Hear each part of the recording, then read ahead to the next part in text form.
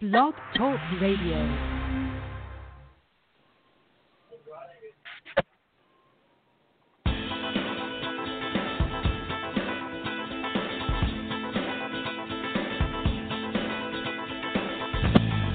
Welcome to Peach State Pandemonium, a production brought to you by the GWH Radio Network, where we take you down memory lane for a look at professional wrestling the way it used to be, with conversations from those who paved the way. And now, the GWH Radio Network presents Peach State Pandemonium. Good evening, and welcome to Peach State Pandemonium, the reunion tour. This is Michael Norris, along with my partners in crime, Jerry Oates and Bobby Simmons.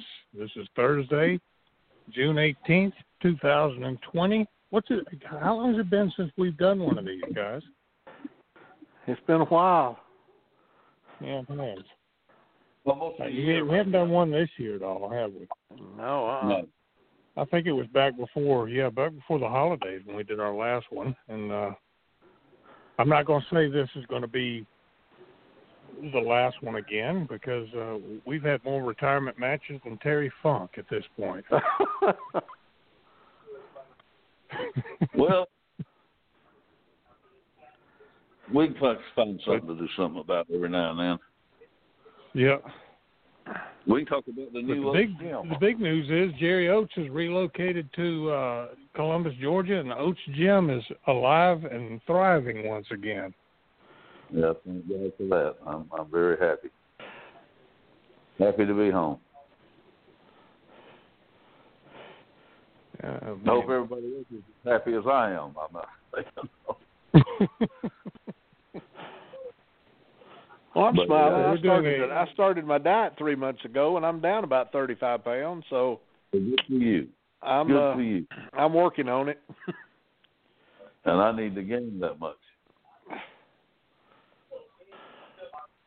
Well, I wish it was possible to send you some. But I'm doing. I just made my mind up. I had to do something, and so far so good. So that's all it takes is willpower. It's all in the head, you know. It is. It's just food, you know. It's just we have to eat. Eating the right stuff is, you know, it's really simple. Just absolutely quit eating out every day and just quit snacking. And you know, I find now I eat because I have to. I'm not even hungry most of the time now. So that's it. That's it. So I don't deprive myself. If I get a taste for something, I'll eat a bite of it. I just don't eat the whole thing. So that's a ticket. You know, that seems to be the trick. You can cheat here and there, you know, but you can't do it all day long and every day. Last week I ate a baked potato. It's the first baked potato I'd had in 3.5 months. And I promise you, I could have ate a baked potato the size of a dinner plate. It was so good. But I just ate a small one, and it was good, and it satisfied my craving. And there you go. I'll wait 3 more months and eat another one. So, doing good. Eat all the sweet potatoes you want. They good for you? Yes, sir. Okay. I didn't know that. I can add that to my agenda. But then, you know, that and broccoli and cauliflower, if you like that. I mean, I know what to do. I'm the lightest I've been, and God knows I wasn't this light when I started wrestling. Yeah, I've seen some pictures of you, man. You're straight up and down now. I saw actually what I did, and I don't know if this is good, bad, and years ago, about 50 years ago, God, has that been long? 45 years ago, Dr. Tanner, who was the doctor for the wrestling office, put me on. I lost about 50 pounds there in 5 or 6 months, and what he put me on, he said, I can eat any kind of meat I want as long as it's baked, broiled, or boiled, and I can eat all the green vegetables I want. There you go. And that's what I'm doing. That's what I'm doing. I've laid off the potatoes and the bread, and just kind of. But you can eat all that you want. Yeah. I mean, I like salad anyway, so that's not a big stretch for me just to sit here and eat salad. So. Bo did this. He was going to do a bodybuilding contest with all that. It got canceled. This fictitious whatever it is, virus or whatever it is. Right. Closed everything down, I came home and I sat here a month and couldn't even open the gym, you know. So, but anyhow, I'm the only one, so that's the way I looked at it, you know. But anyhow, he also got in a part of this show called The Biggest Transformation. Well, you wouldn't believe what he did. He looks unbelievable. He was eating. He doesn't even look like himself to me. No, he was eating 5 meals a day. All he wanted. The right stuff. Yeah. And what it does, if you're eating the right stuff and you keep feeding it, it speeds your metabolism up. It's insanity how it works. Right. But people say, I'm only eating once a day and I haven't lost any weight. Well, you're not going to. It's just, I don't know, that's where the body's geared up. You feed it the right stuff, that metabolism says, oh, this guy's going to feed me. Yeah. You know, and he was eating like every 3 hours. And eating good now. I mean, he would be eating salmon. He would be eating chicken. He would eat steak, sweet potatoes. He was eating all the time. Huh. And it's just fascinating how it works. I know how it works, and I ain't got it going yet. I'm back working hard. If you eat sparingly, you know, like once or twice a day, your body thinks, hey, I'm not going to get fed. It starts storing it. That's what happens. People don't believe it. I mean, it's hard to convince somebody of that's what happens, but you eat the right stuff. I mean, I eat like ground chuck. I like steak. I like salmon. That's about the only seafood I like. And I'll eat that, and then, you know, I'll eat rice. So I got to have carbs, you know. But I'll get my weight back up. I'm going to put on 20 pounds, but I'm going to do it slow. What do you weigh right now, Jerry? 205. Okay. I'm down.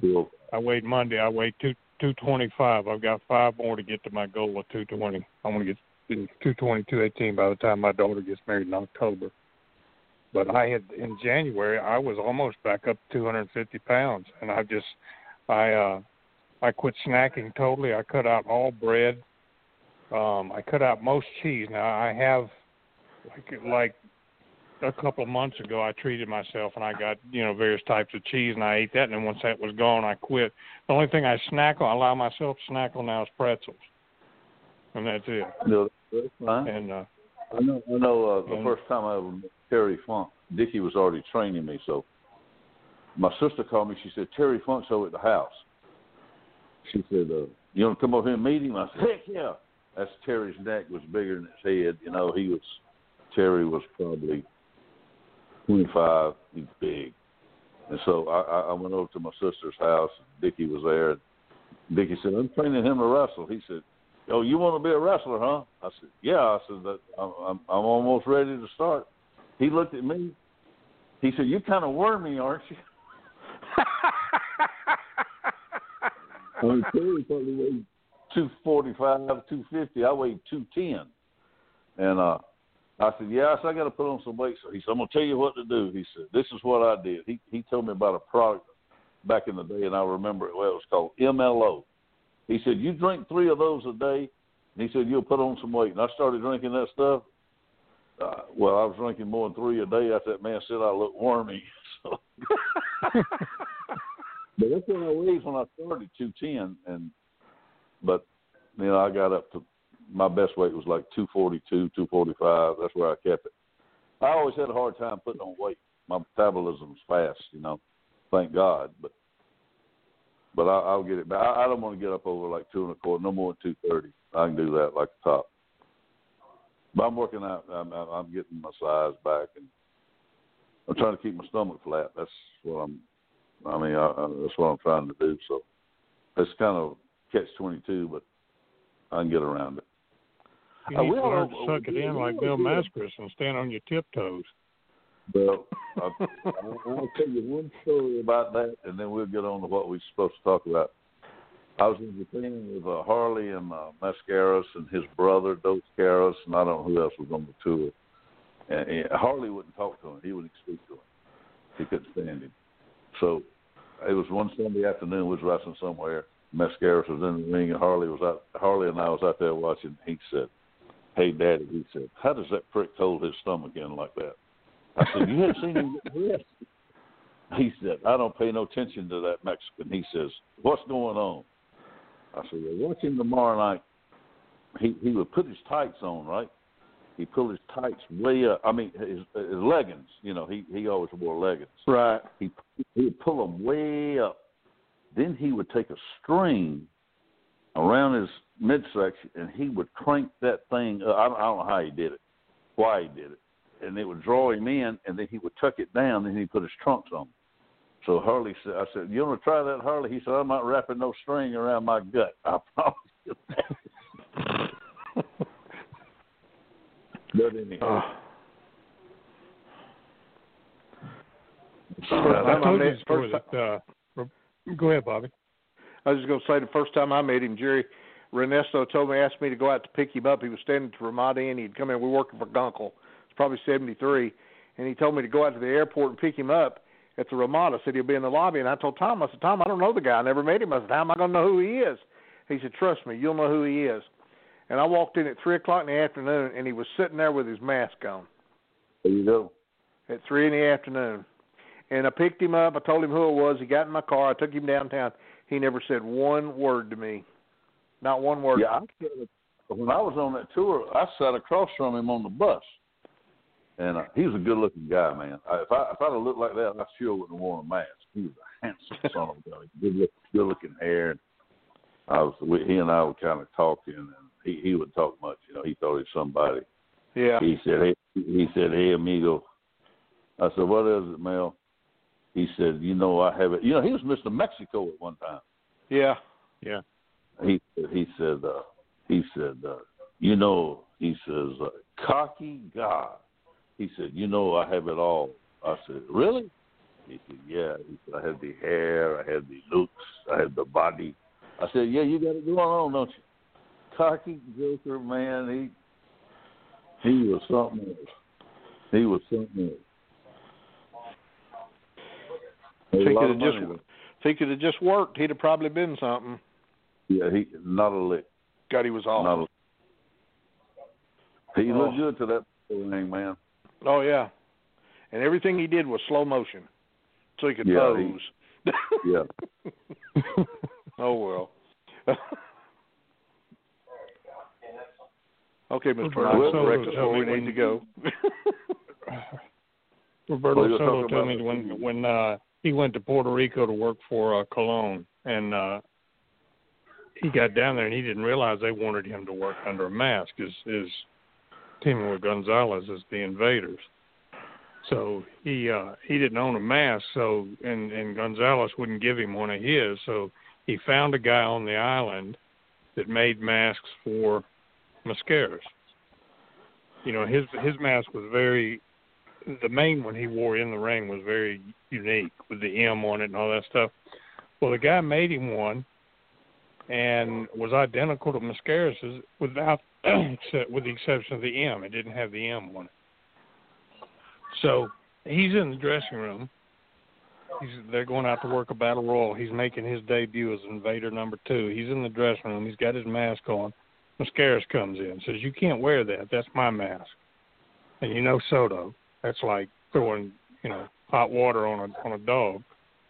He said, then I tell you what, you take it off of me out there. So Mascaras shut up and left him alone. Mascaras went out. He purposefully waited for Mascaras to go out and make his entrance, because normally he's the last one in, into the ring. Well, Soto waited on him to go out there. Once Mascaras is out there and everybody's kind of looking, he comes out, sucks his stomach in, gets up on his tiptoes, and walks out of the ring. I love Soto, man. He was something else. I saw recently on his most recent Facebook thing that he's living here in Atlanta, or he's got Atlanta as his home now. Who, Soto? I don't know if he's Soto. Yeah, I don't know if he's actually here or not. Huh. I give up trying to call him. I'd like to see him. I'd like to see him. I would too. Yeah, I would too, just to mess with him. Before we get into our talking about John Walker, our foreign correspondent from the state of Alabama is on the line. I'm going to get him on here with us. Dennis Mitchell, you with us? Guys, I'm with y'all. It's like old times, guys. I miss y'all being on the air each week and all, and I tell you. Well, Jerry, I'm going to tell you something. On Sports Radio 740 Montgomery, I gave you a free plug about you reopen your gym in Columbus, Georgia. I think that's great. You're back in your hometown. Members from Montgomery on account of that. Oh, thank you, sir. I'm just kidding. Man, you had me for a minute, Jerry. Yeah, I appreciate the plug, though. No problem, Jerry. Hey, Dennis can come over there and sell your gym shirts for $1. If you want to.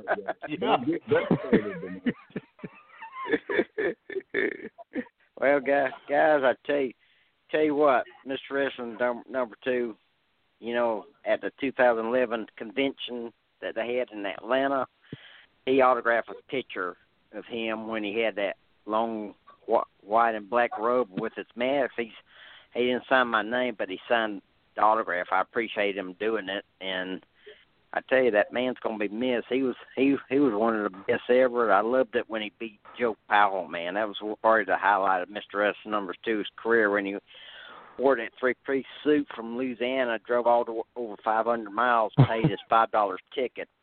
That was one of the great moments in wrestling history for him. The greatest moment about all of that was I was flying back and forth to Louisiana when he was out there, and I stayed with him at his apartment.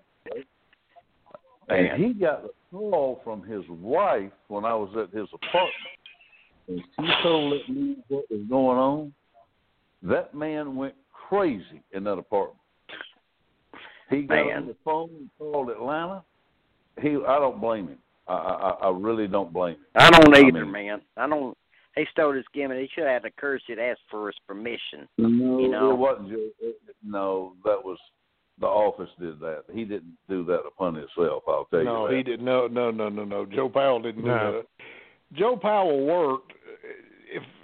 I believe he worked for Grady Odom when Grady was promoting independent shows in the Middle Georgia, and he.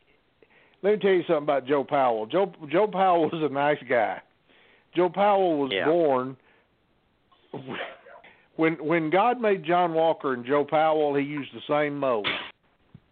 Now, they didn't look alike in the face, but they were the same height. They had the same body.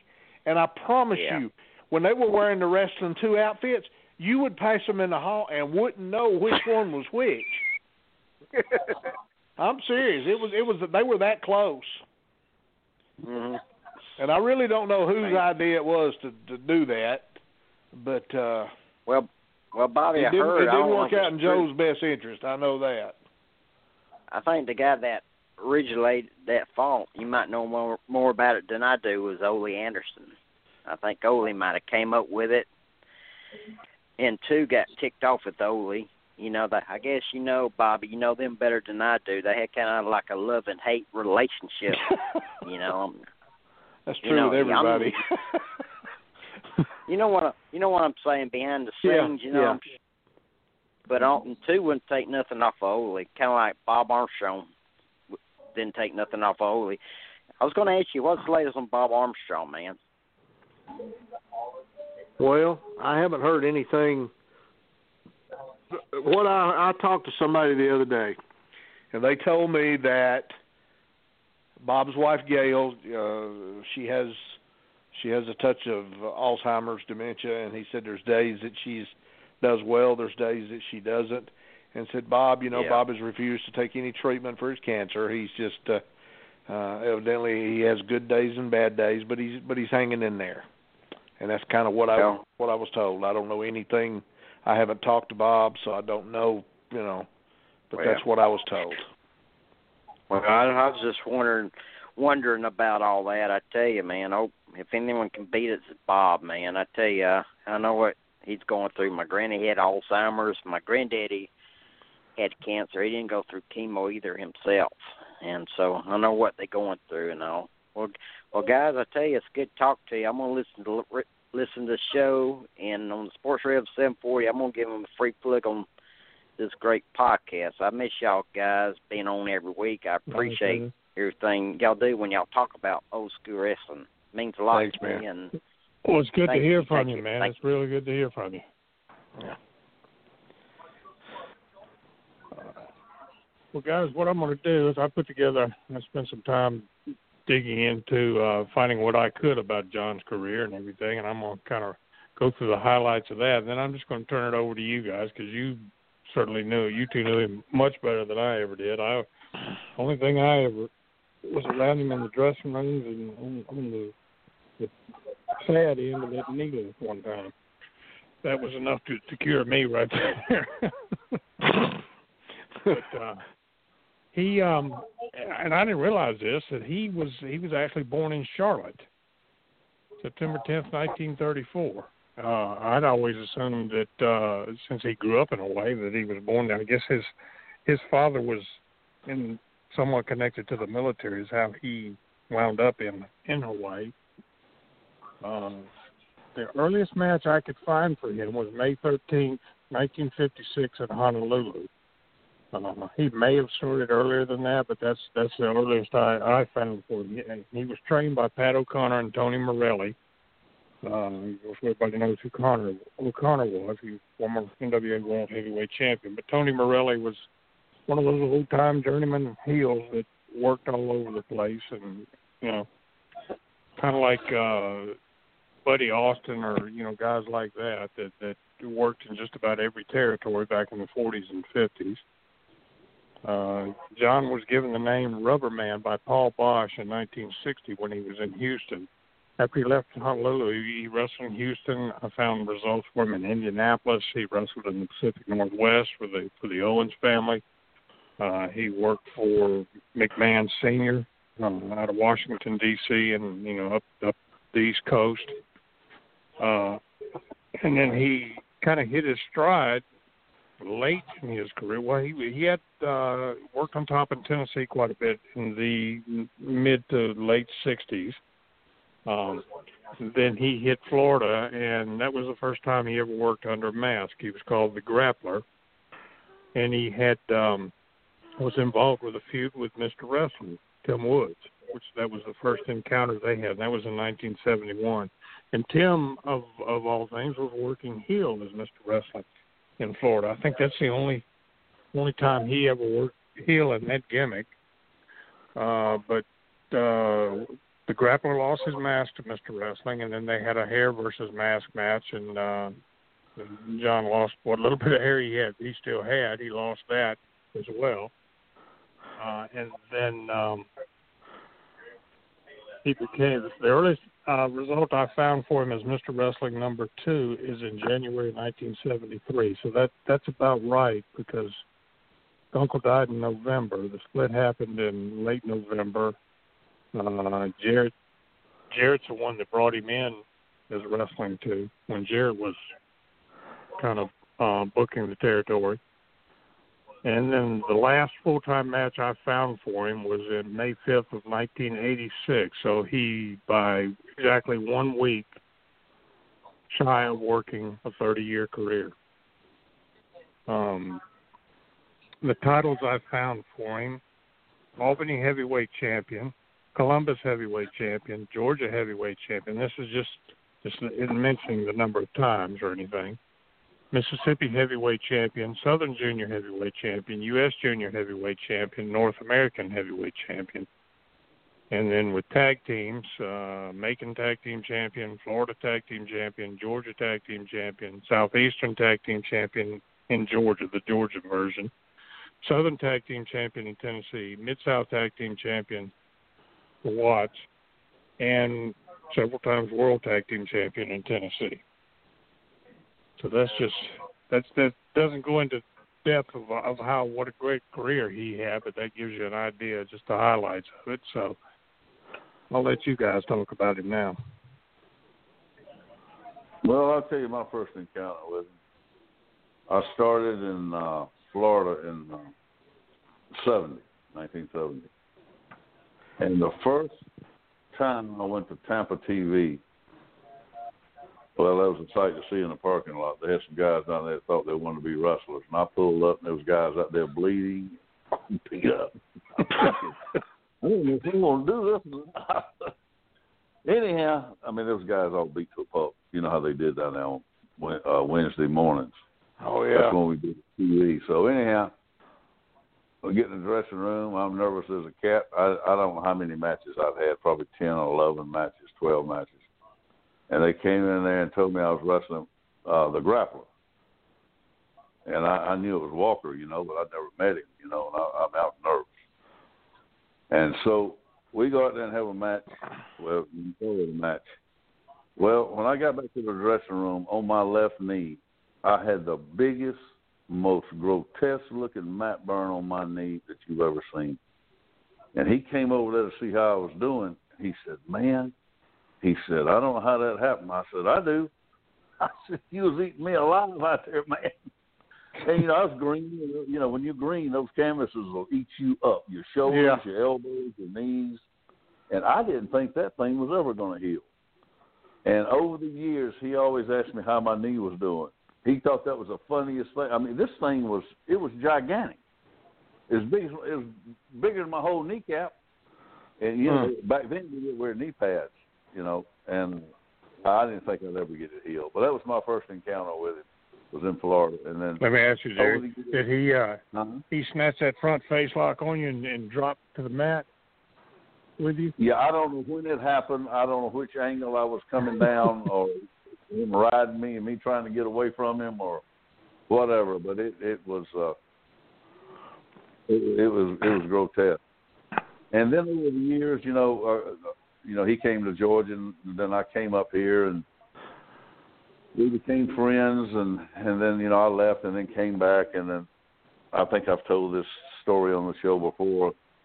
I had my first knee surgery in 1977, and so he was here in the territory, and my brother and I, we were the Georgia Tag Team Champions, and I had hurt myself the last night in Kansas City. Well, I got hurt in Des Moines, Iowa, and then we had one final match in Kansas City, and we came back to Georgia. My knee was really bothering me. I mean, and, you know, then we got the titles on us, and we were wrestling Thornton and Charles every night, and blah, blah, blah, and blah, blah, blah. And I kept telling my brother, I said, my knee's getting worse, man. I don't know how much longer I keep going.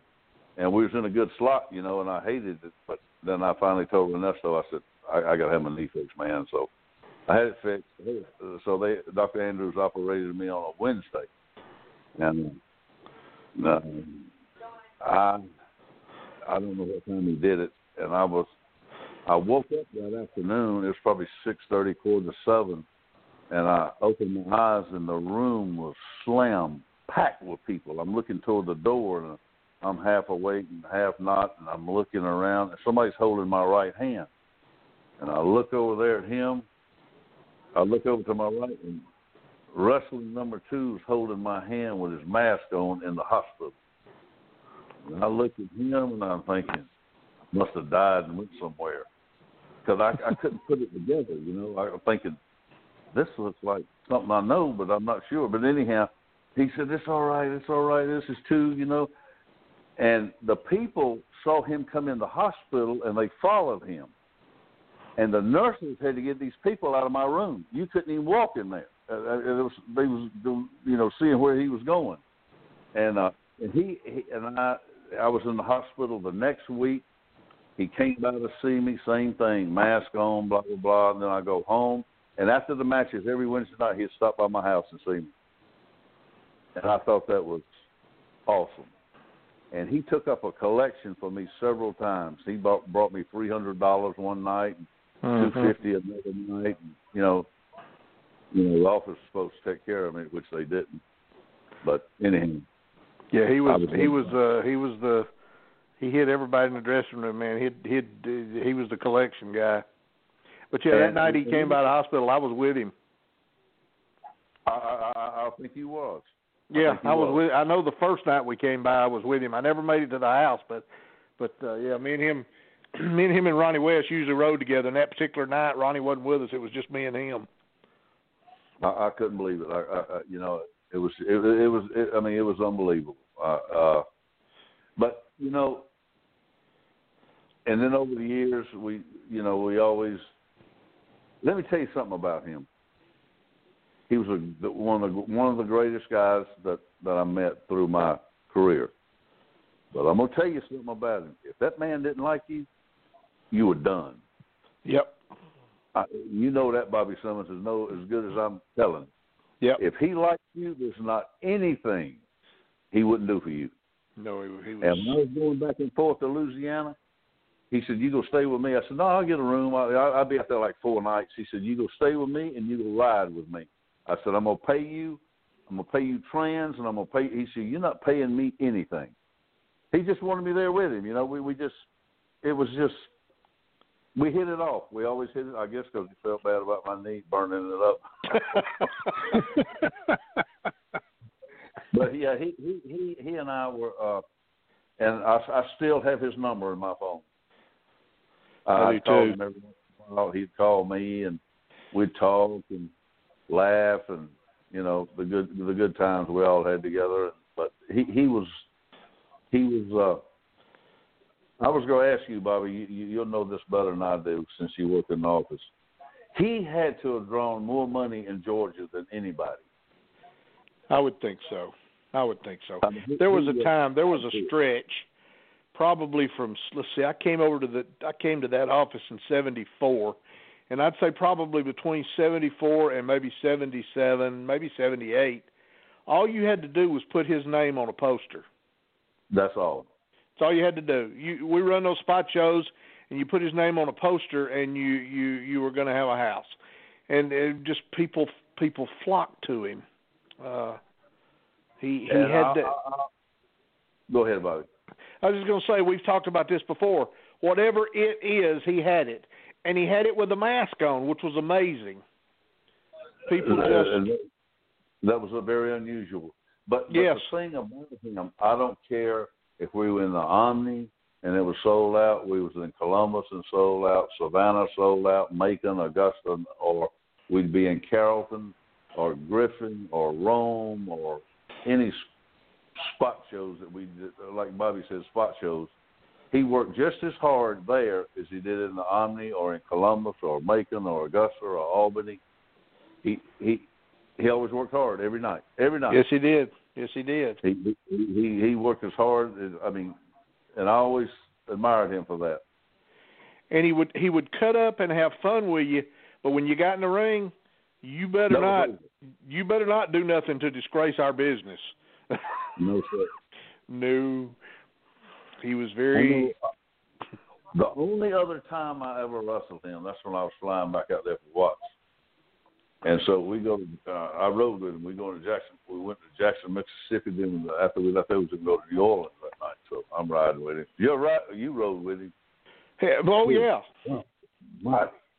But he didn't know but one speed. Well, but so we get there, and I'm wrestling him, right?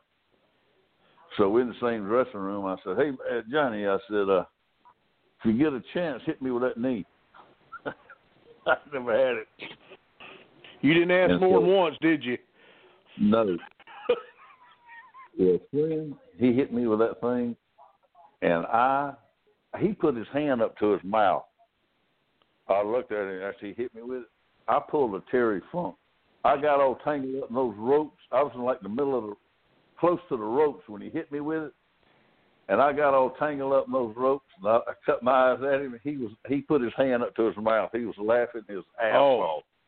I looked like an ape doing in those ropes. It went crazy.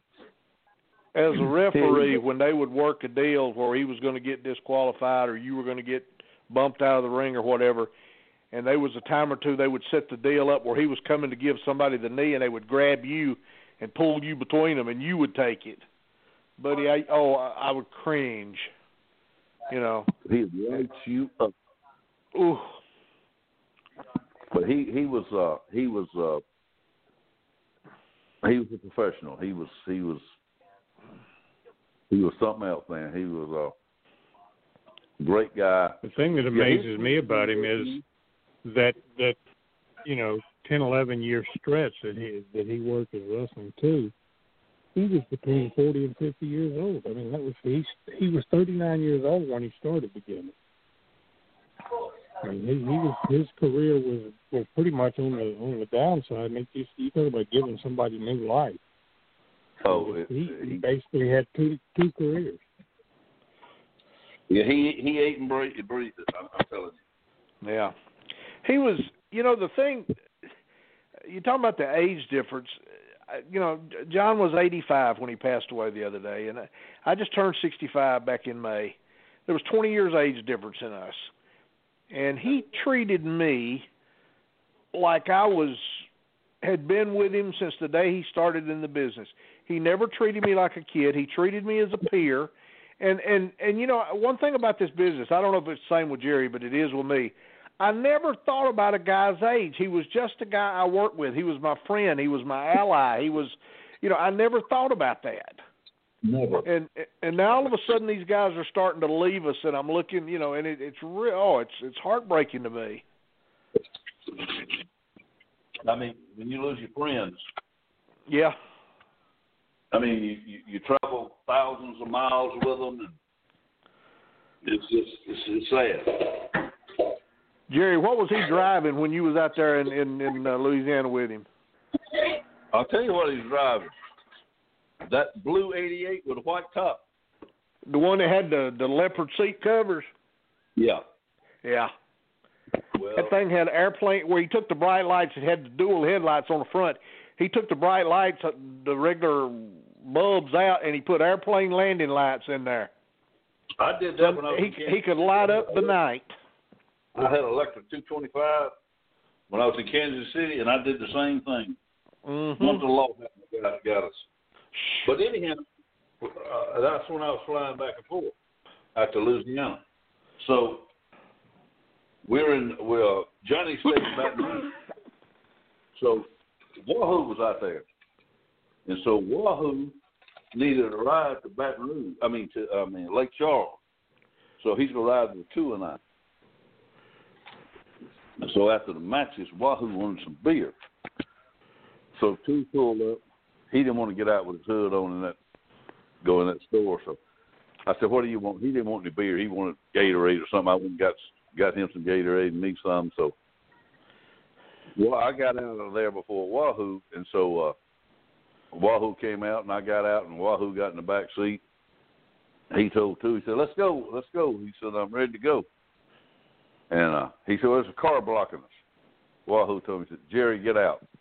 I said, "Let car move a minute, Wahoo." And it had some black guys, 4 black guys in that car, had us blocked. And so Wahoo said, "Jerry, open the door and let me out." Well, you don't want to make Wahoo too upset either. So I got out. Wahoo went over and worked them over. Don't you see? Johnny said he just killed right there. Well, they moved. And then we got up on the interstate. And I'm telling you, that man ran 90, 95 miles an hour all the way back to Baton Rouge. Ugh. Never got a ticket, nothing. I don't know how he did it. Yeah, when I first met him, he had an Oldsmobile 98. It was, I don't know what model it was. He wound up selling that 98 to Bob Orton Jr. And he had the Oldsmobile 88, the one you're talking about. I made thousands of miles with him in that thing. And then he bought Miss Olivia a Cadillac, and we'd take it every once in a while, and I was okay with that. Then he got into redoing cars. He redid a '57 Thunderbird. He redid it, and he drove it a little bit, and then he sold it. And he had some other cars he did that way. He would redo them and then sell them. But he never scared me. Not one time did I ever get afraid riding with him. I didn't either. Until one of the last trips I ever made with him.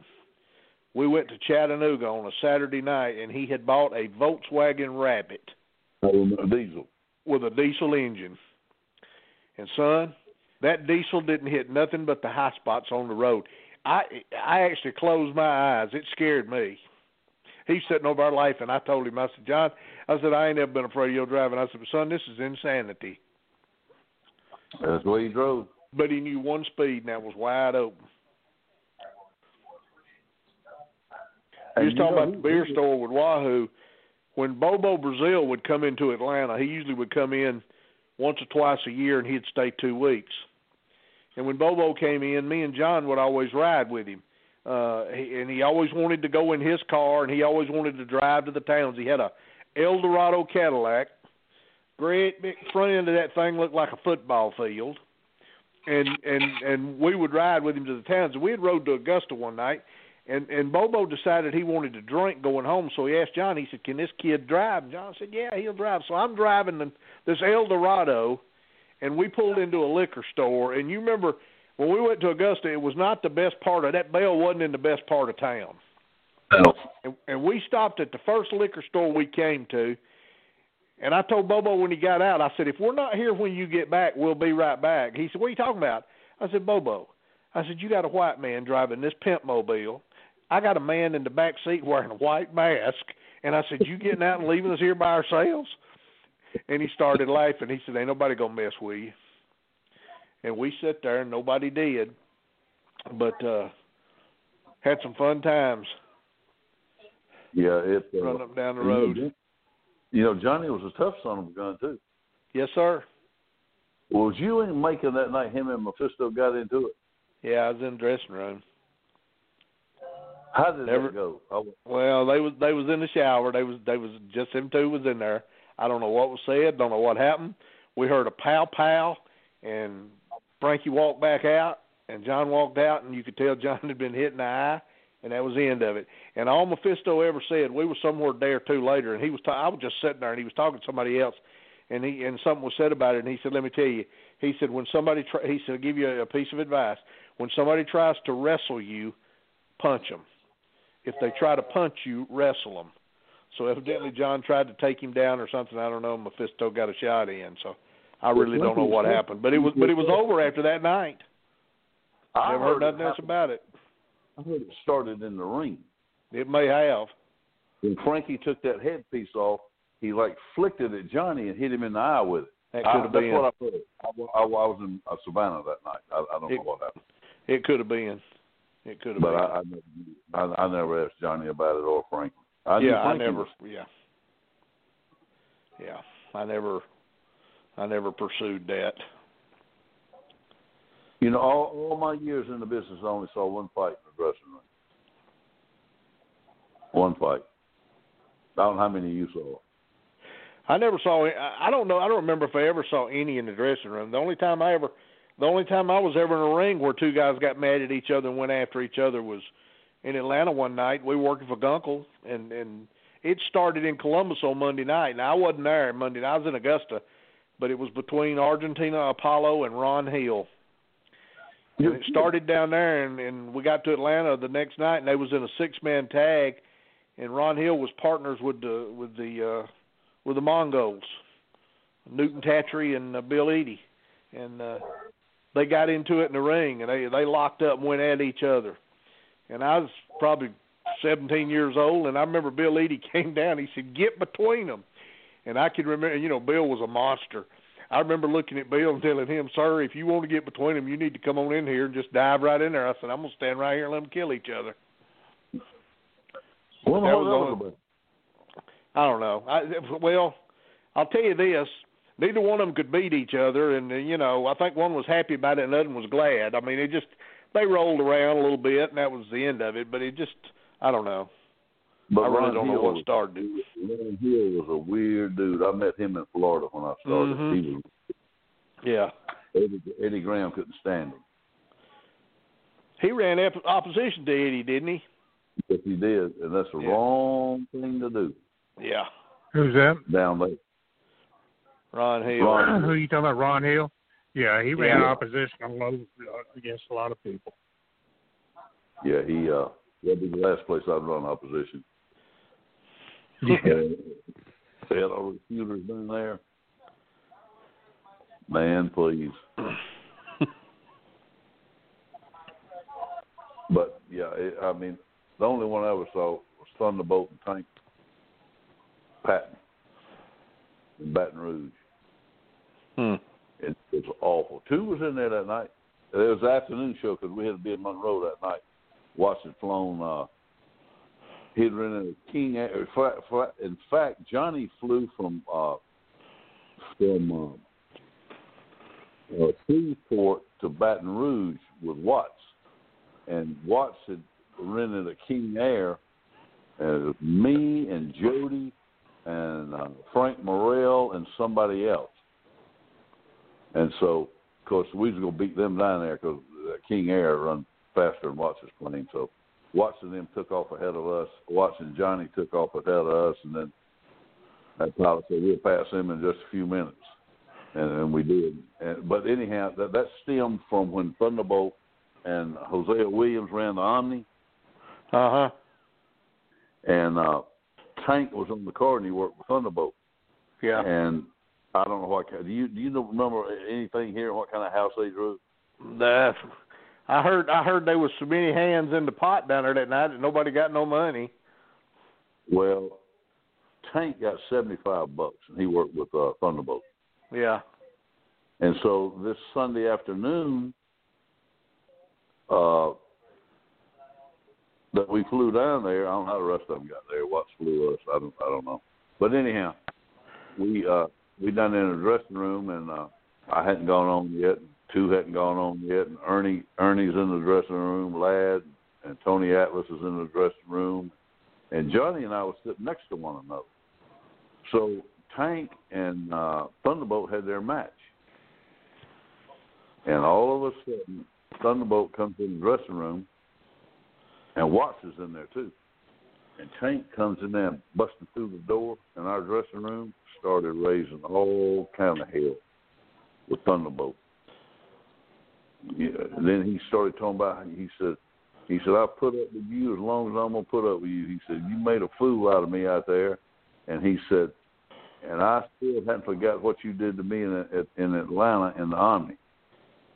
And one thing led to another, and Tank started using all kind of words, if you know what I mean. So yeah. Ernie and Atlas got up, stood up then. Well, then Watts stood up. He told them, he said, both of you sit your asses down right now. And they sat back down. And then Watts, who I talked to just recently, I talked to him about a month ago, he called me. We talked for probably 45 minutes to an hour. Anyhow, he said, I tell you what, guys, if y'all are going to fight, you're going to fight right here, right now. He said, we're going to Monroe tonight and go wrestling each other. And he said, I'm telling you right now, if you're going to fight, you're going to fight right here in this dressing room. He was egging it on. Yeah. Well, friend, Tank went toward him, and they damn near tore that dressing room up. And I told Johnny, I said, man, we better get out of the way. He said, I'm not moving an inch for neither one of them. And they come by us, hitting one another, and that's that smacking sound, that bam, bam, punching. They wound up in the shower. You could hear it in there. Both of them had, knots over their eyes, black eyes, bleeding. Then that was the end of it. But that's the only one I ever saw in the wrestling. Well, that night I hit my brother, but that wasn't a fight, That was just a little family disturbance. I'll never forget that night, man. I hit him and I begged him to get up. I said, when you get up, I'm going to beat your brains out. And Two was in the dressing room that night, too. And Donut was there. And Donut said, man, we better go over and break them up. He said, they supposed to get in a fight. Two said, I'm not getting involved with two brothers fighting. He said, we go over there and fool with that, they'll turn on both of us. Yes, sir. He said, I'm not getting involved. He said, they're mad and we're not. He said, I'm not getting involved with that. Anyhow, that's when I hit him. He wouldn't get up, and I'd had to get up with some of the boys watching anyhow, but I begged him to get up, and he wouldn't get up. So the referee was in there. And I didn't know this till the next night. He went over in the dressing room. He said, those brothers over there in a fight, the guys we were going to wrestle. They said, with who? He said, with each other. They said, oh, my God. You should have seen their eyes like saucers. They're like this. And, it was awful. It was awful. But I don't really really call that a fight. That was the only one I ever saw. You was talking about John calling you every once in a while. He would forget what time it was. He would forget about the time difference. Right. He'd call the house. It'd be 3, 4 o'clock in the morning. I'd answer the phone. It's like, hello. He goes, what are you doing? I said, I'm asleep. He said, why are you asleep? I said, John, it's 3 in the morning. He said, well, I want to talk. I said, well, let's talk. Yeah, he was a class act, man. He used to get so mad at his son he couldn't stand it. Oh. You remember that? Which one are you talking about, John Jr.? Yes. The oldest one? Yeah. I used to go over, me and Donna, my first wife, we would go over to, we went over a couple of Christmases and spent Christmas Eve with John and Olivia and the boys. They were young and had great times in their home. And as they got old, I know John got a little wild streak, had some issues, and John would get upset, and then his middle son, Mike. I think Mike had some issues there for a while too. I think I'm surprised he gave him any trouble, really. Yeah, Robert, the youngest one. Robert's the one he lived with over in Hawaii. They were Robert run his own business over there, and he sold a bit. He was very successful and sold it, and I don't know. I'm not sure who he's working for now, but Robert travels a lot with his business, and I think the last time I talked to Robert on the phone, he was actually in Seattle when I talked to him. Really? So he's doing some traveling. Last time I saw John and Robert came to Las Vegas for the Cauliflower Alley Club, and Robert told me then, he said, this is probably going to be the last one. He said, Dad's getting to where he just can't travel like he used to, and that was the last time I had a chance to sit and talk to him. What happened to John Jr.? Is he still in Atlanta? I don't know. I have no earthly idea where he's at. He refereed. Well, you worked with him, I guess. He refereed for Jody. Oh yeah. When Jody was running the first time, and he refereed every night. There was I know somehow something happened. I went and worked a couple of nights for Jody because he couldn't be there. He wasn't for whatever reason. But the last time I saw John Jr., and this has been years, I got out at a Waffle House to go in to get something to eat, to pick up something to take it home or something. And I heard somebody call me by name, and I turned around and looked, and he come out of the bushes right there by a Waffle House over there in Morrow. And he told me he was working for the police department undercover. Now, I fell off the truck, but it wasn't last night. So I'm not real sure, what he was doing, but I'm sure it wasn't for the police. But that was the last time I saw him. So I'm not sure where he's at. The police might have been looking for him. Could have been. At one time, they were all in Hawaii because I think they were working for Robert. When Robert's company was, he installed security and video surveillance systems in those big hotels over there.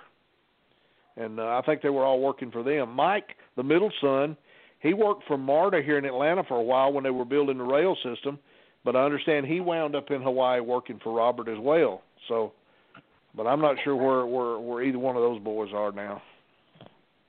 It'd be impossible to find them. Oh yeah.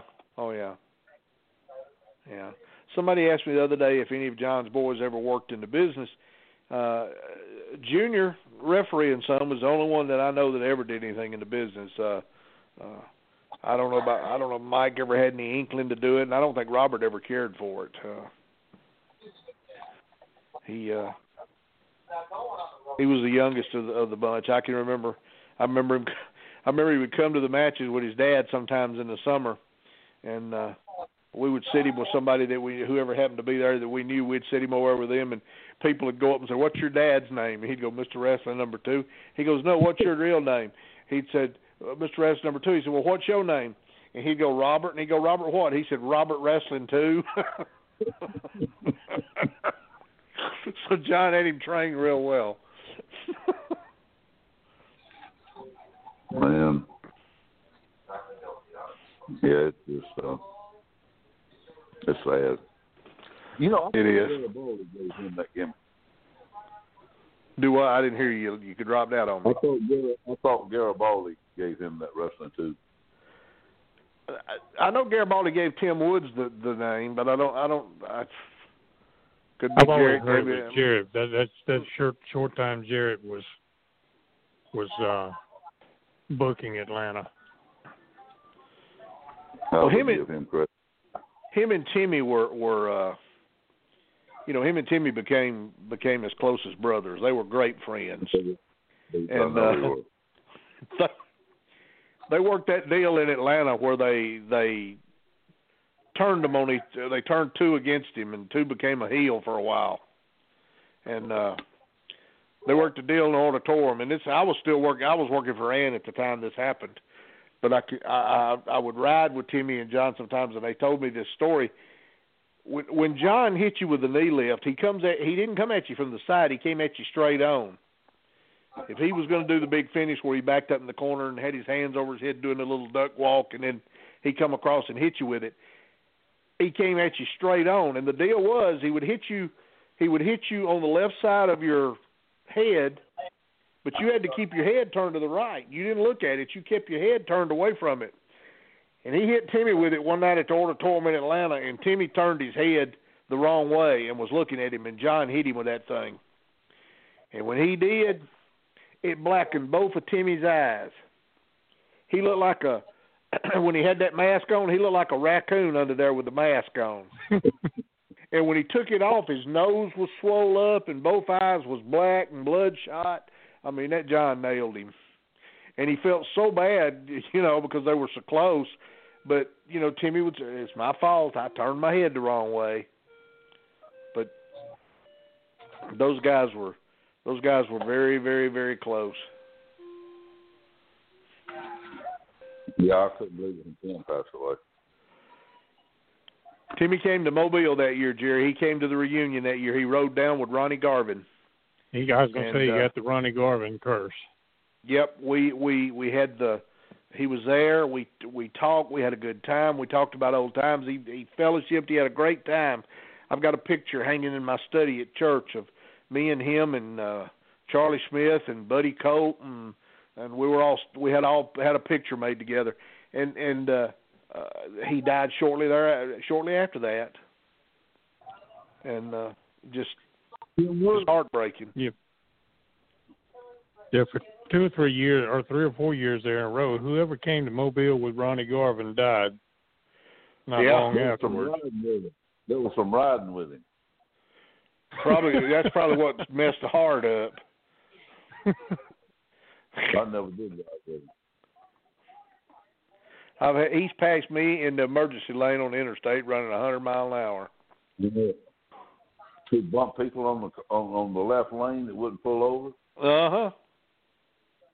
The one and only time I ever rode with Billy Spears, he did a woman like that. He bumped her. And I thought to myself, if I ever make it back to where I'm going, I'll never do this again, and I didn't. I rode a Harley one time, and I swore, if God let me out of this car alive, I'd never ride with him again. I didn't.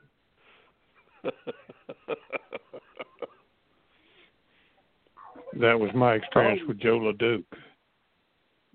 I wouldn't have gotten in the car with him just the way he looked. And that Joe was a super nice guy, but that crazy roll in his eye, that wasn't a gimmick. That was him. You didn't know if he was looking at you or around you.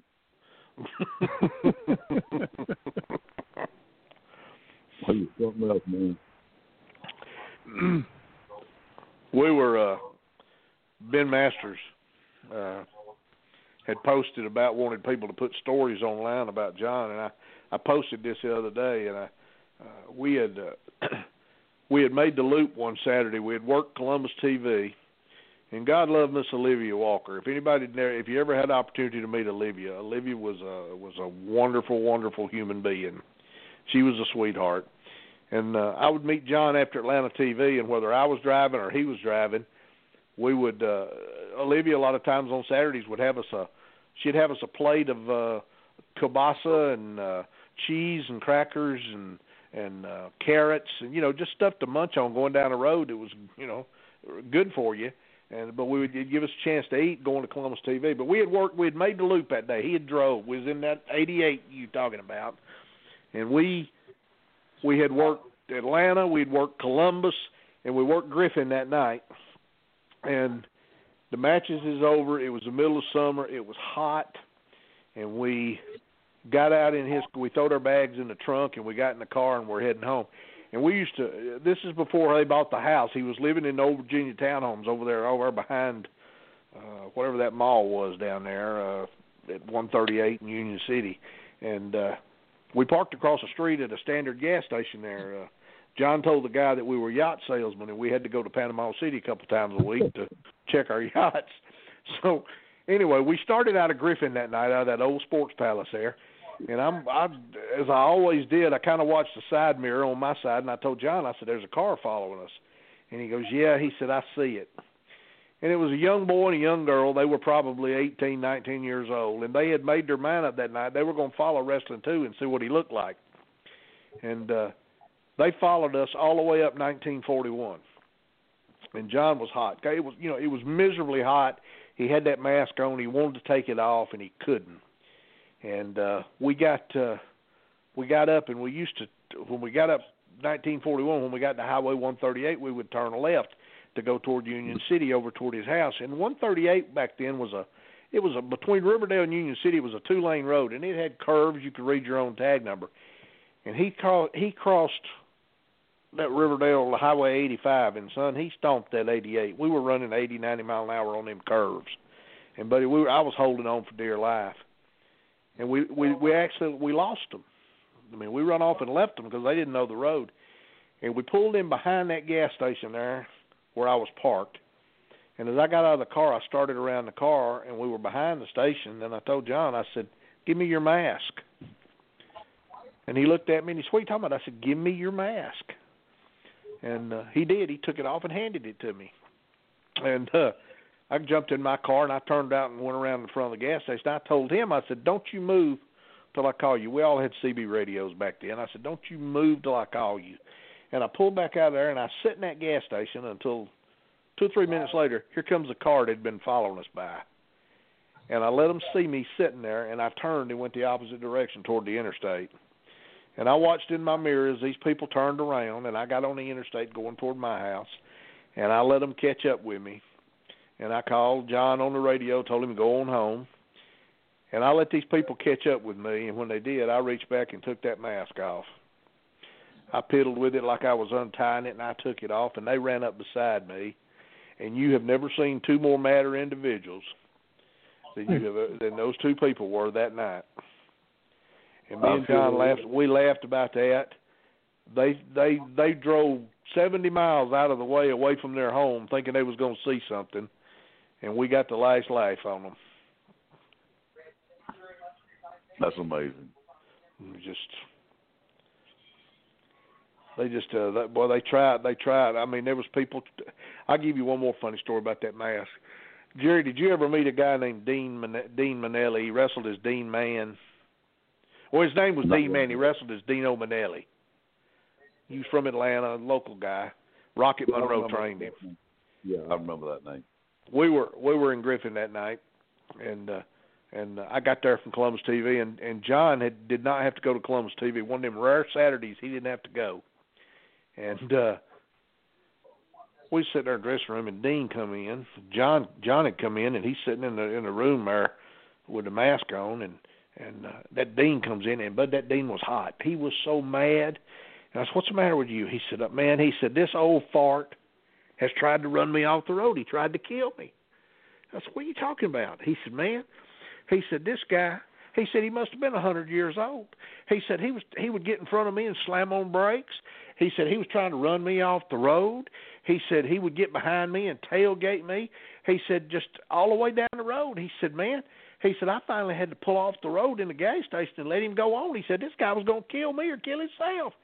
And I said, well, who was? He said, I don't know. He said, but he was an old man. And that John was sitting there laughing. And when he did, I kind of picked up on what had happened. Dean had never seen John without the mask.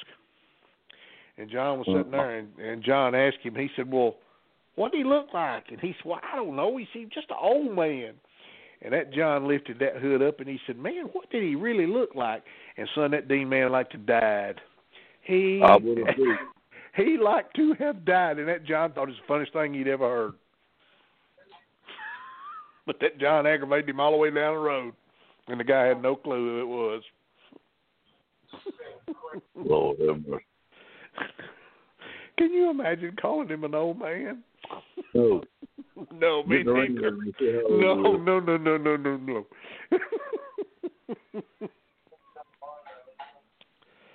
Oh. Well, we've lost a friend, and they all hurt, but I think this one hurt worse than a lot of them do. I mean, I was really, when I got up that morning and saw that, I was. Yeah, it hurt deep. I have very few pictures hanging around of wrestling stuff hanging around my house, but in my dining room there's a picture of me and John in there that I've had on there for years up there. I got one with him and the mask on, and one without it. Me and him sitting there talking. Matter of fact, I tell you, when they were made in Macon that night at that Hooters. And we were all over there. Yep. And I'm going to really miss him. Yeah, he was good for our business. Yes, he was. The people loved him. They loved him. You were talking about him laughing in the ring that night. He hit you with the knee, covering his mouth up. Right after Stan Stasiak came in here, he was working with John in a spot show one night, and middle of summer and hot. And if you ever did you ever work with Stasiak? Yes. Stasiak could throw a punch where he would hit his side with the inside of his arm, and it would pop like a firecracker. Right. I mean, it would just, and if you sold it right, people think you'd knock the guy's head off. And he hit that John one night with that punch, and John took this great big bump, and he's laying face down in the ring. And I ran up to that Stasiak, and I went, "Did you hit him in the face? Did you hit him with your fist?" Blah blah blah blah blah. And Stasiak's going, "No, Bobby, I did not. I promise you I didn't. This is all I did." And he took his hand and he popped his side. And when he did, I turned to not look at him because I was fixing to get tickled. I turned not to look at him, and the stupid people on the front row are screaming at me, "Yeah, that's what he did." And when he did, I lost it. I absolutely lost it. I went over in the corner and sat down on this bottom turnbuckle. I absolutely lost it. It's the only time it ever happened to me. I was so tickled, I was crying. And that John was laying face down, and he was belly laughing. You could see him wiggling. He was laughing so hard. And he let him down. Just absolutely, But Stasiak never cracked a smile. Just never did. But I lost it. He was a nice guy. Yes, he was. Very nice guy. Yes, he was. I liked him. He was a nice guy. Me too. I give you. Somebody else could do that slap that made you think he was taking somebody's head off. Did you ever see Johnny Eagles do that, Jerry? Yeah. He was left-handed, and he'd throw that left hand so fast, and he'd take his right hand and slap his own chest. You think he'd shot somebody? Joe Turner could do it too. You talking about? You mentioned Stasiak. I tell you a quick funny story about Stan. I know we're getting off the thing a little, but here again, right after they'd put the Georgia heavyweight title on him, Mr. Ward run a spot show in Norman Park, Georgia. I don't know if you ever had the privilege of going to Norman Park or not, but Norman Park. I've never heard of it. Well, it's a little town just north of Moultrie. And I've been all down in there. I've been to Pavo, Moultrie, Cutler. Mm-hmm. Well, Norman Park's right there, just a little bit north of Moultrie, and we were there, and they had Stan in the semifinal working with Leon Ogle. All right. And Leon, of course, calling the shots. new Georgia heavyweight champion, going to wrestle Leon Ogle, non-title match. So I'm sitting in the dressing room, and Leon gives me the finishes for the matches, and he tells me, he says, go over and tell Stan that I'll tell him to get his heat up. I may come back, tell him stop me, grab a headlock, or I'll grab a headlock, tell him shoot me in, go to backdrop me, so I'll leapfrog him, and when he turns around, I'll small package him. 1, 2, 3. And I said, let me make sure I got this right. You're going to beat him with a small package, 1, 2, 3. And he goes, yeah. I said, okay. So, and he said, oh, by the way, he said, tell Stan, if he would, make sure he gets kind of low on that backdrop so I can get over him. So I walk over to that other dressing room, and I told Stasiak, I said, look, bud, I said, remember, I'm just a messenger. Don't shoot the messenger. And I gave him that finish, and he looked at me, and he said, you're kidding, right? He said, it's a joke. I said, I'm serious as a heart attack. And he said, well, okay. And I said, by the way, Leon said, would you please get extra low on that backdrop so he can make sure he gets over you with that leapfrog. We went out there that night, and everything went, he worked fine, wasn't no problem. When they went into that deal and he shot that Leon in for that backdrop, he dropped down on all fours like he was crawling. No, he didn't. Leon like tripped over him, and he jumped, and he got over him, and he turned around a small package, and it took Stan about 3 minutes to stand up. There again, I was trying my best not to laugh, but that was. Now, Stan was a big guy. Yes, he was. Big. Yes, he was. Nice guy. Very nice. When I first started going to the matches as a kid, the first big feud I remember was Stasiak and Joe Scarpa. I mean, they worked the whole deal until they finally worked the loser leave town, and Scarpa beat Stasiak and he left. But that was they were the first big feud when I started going to the matches. Well, I know we kind of gotten off of this, but since you're talking about big guys, what a nice guy Stasiak was. The biggest jerk that I was ever around was Jardine.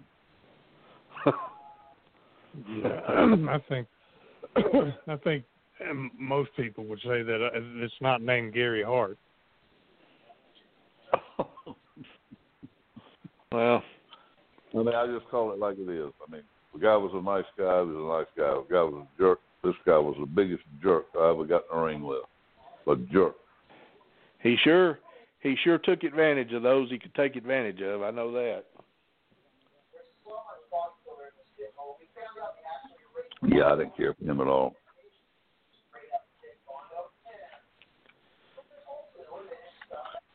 But anyhow, guys, I'm going to get out of here, and I'm glad we got to talk about Johnny. We talked about a lot of other stuff. But yeah, me too. I think we hit the highlights of what a great guy he was and how much everybody thought of him.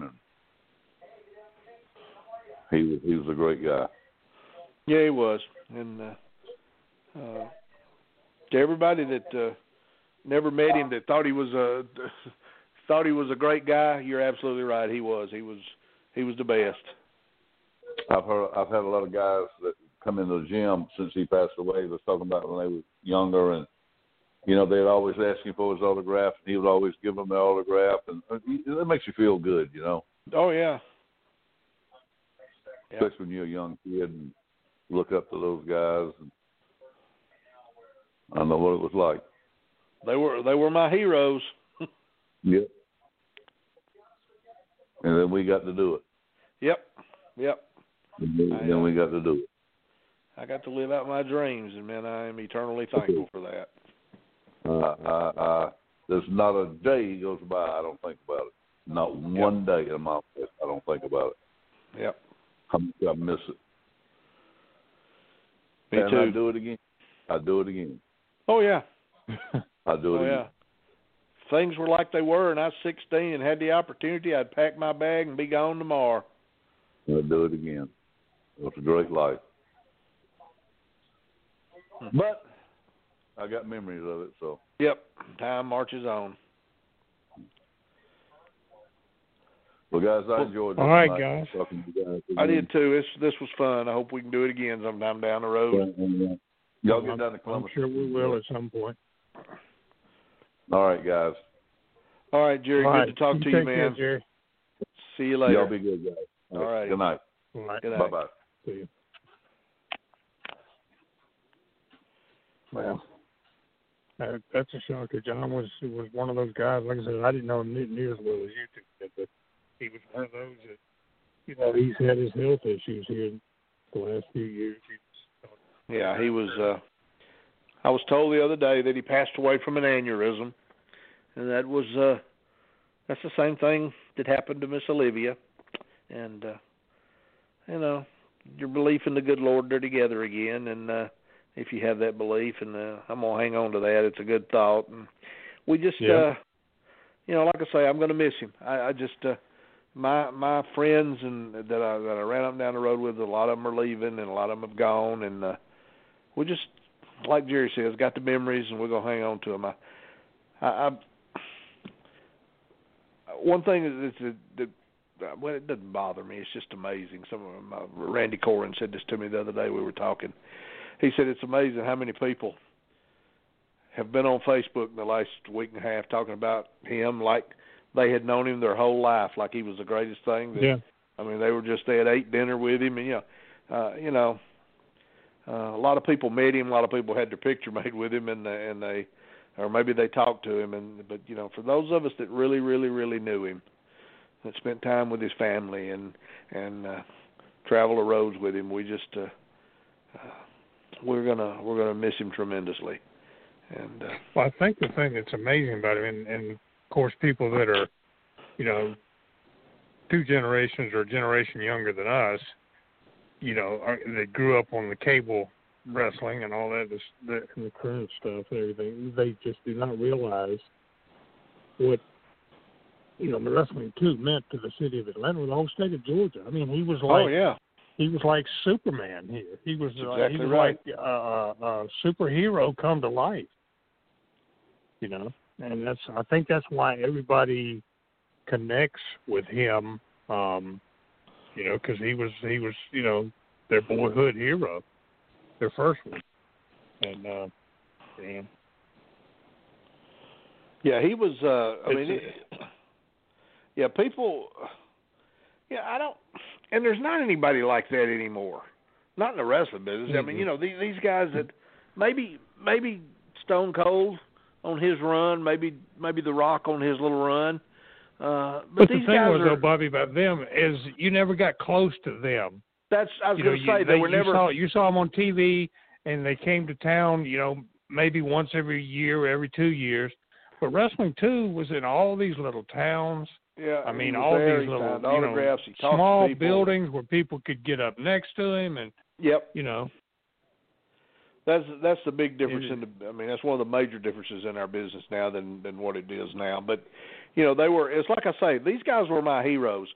You know, you might have been a John Wayne fan or a Mickey Mantle fan or a Roger Maris fan or Whitey Ford or Yogi Berra, whoever, Bart Starr, you know, depending on regardless of who your hero was. You know, with wrestling, every Friday night, these guys were live, they were real.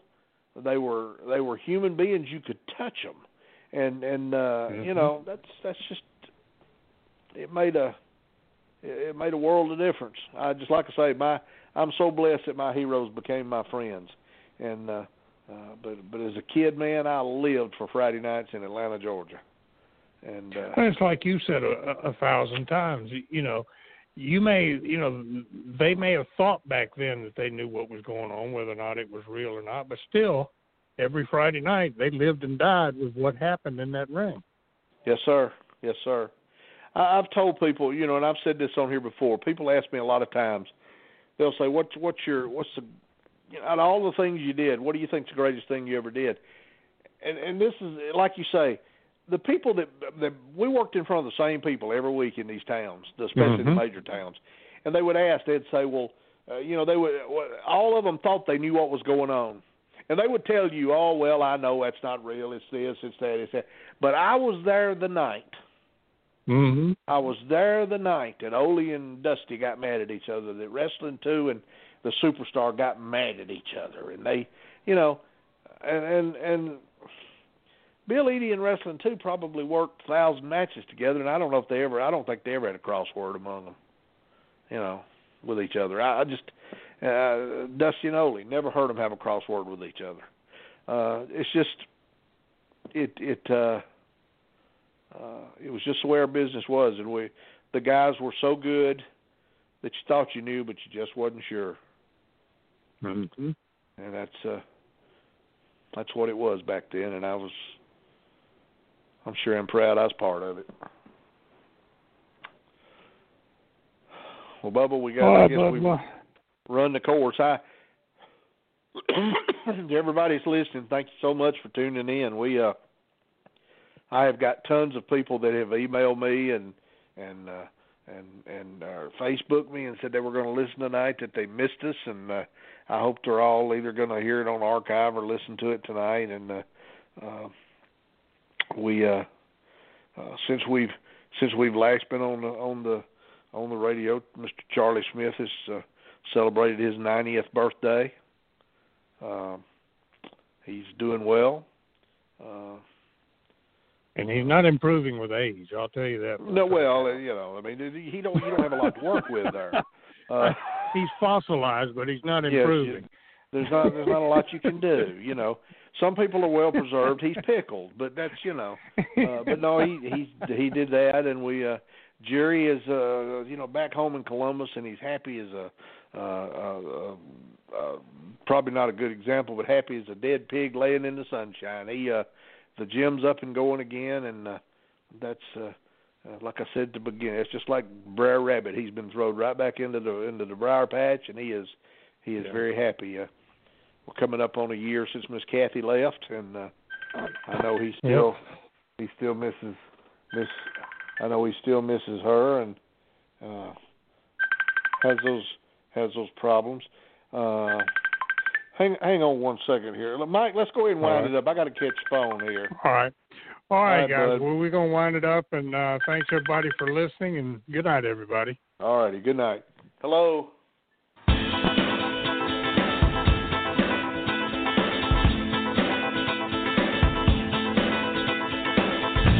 We thank you for listening to this broadcast, a production brought to you by the GWH Radio Network.